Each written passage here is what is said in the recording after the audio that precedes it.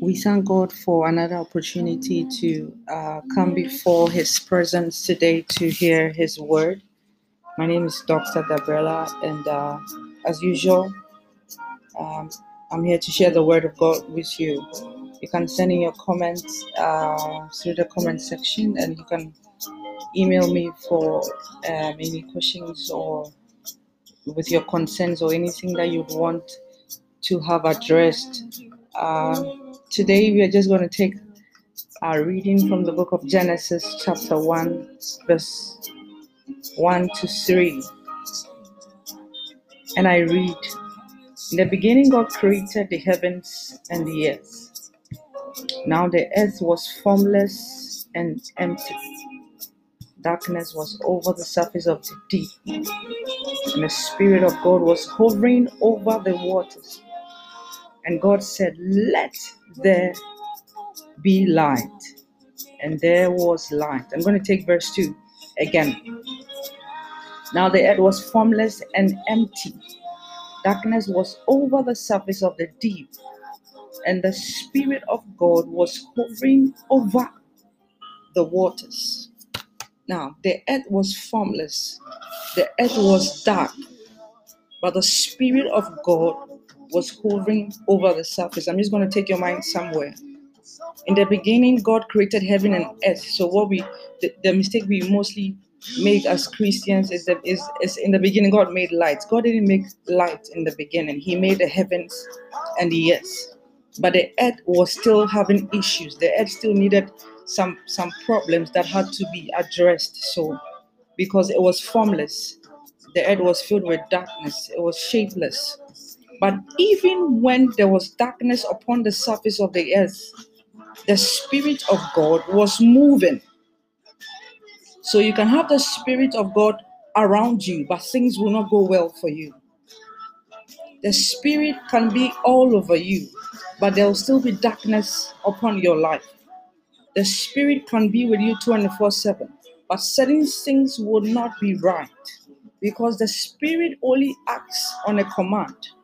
When you read verse 3, until God spoke light, the Spirit couldn't do anything. Jesus said that in the book of John that He is the light, He is the Word, and He is the light. So when you check creation in the book of Genesis, in the beginning was the Word was with God, and the Word was God. So God spoke the Word, which is Jesus, and the Holy Spirit activated the Word. In other words, the Holy Spirit brought Jesus to manifestation. So the Holy Spirit cannot do anything on His own if God cannot speak or if God has not spoken. That is why Jesus said that He is going to His Father and He will send down a comforter. And He, the comforter, will take from what belongs to Jesus and He will bring to you. So the Holy Spirit cannot do anything about your situation if you don't get close to Jesus.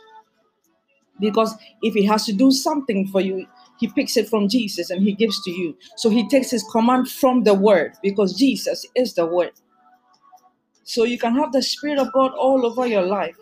If you do not get closer to the Word, which is Jesus, certain things will still be the same way it is in your life because the Word has not been made manifest. Now, the Bible says that God, He knows the thought He has for us, just as the heavens are above the earth, so are His plans higher than our plans, and His thoughts higher than our thoughts. So, in other words, God has bigger things for every human being, but we are not seeing them because we are not getting closer to the Word.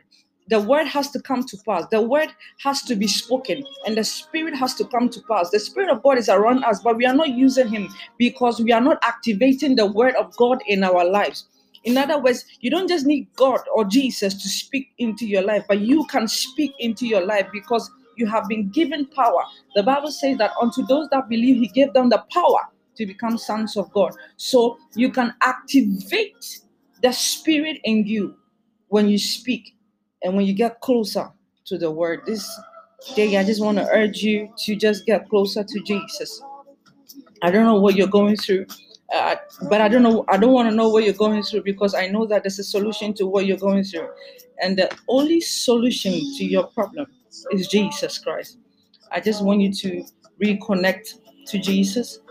Just want you to keep building your trust, keep building the relationship, keep getting close. Behold, he stands at the door and knock. If you open, he shall come inside, and he shall dine with you, and you shall dine with him.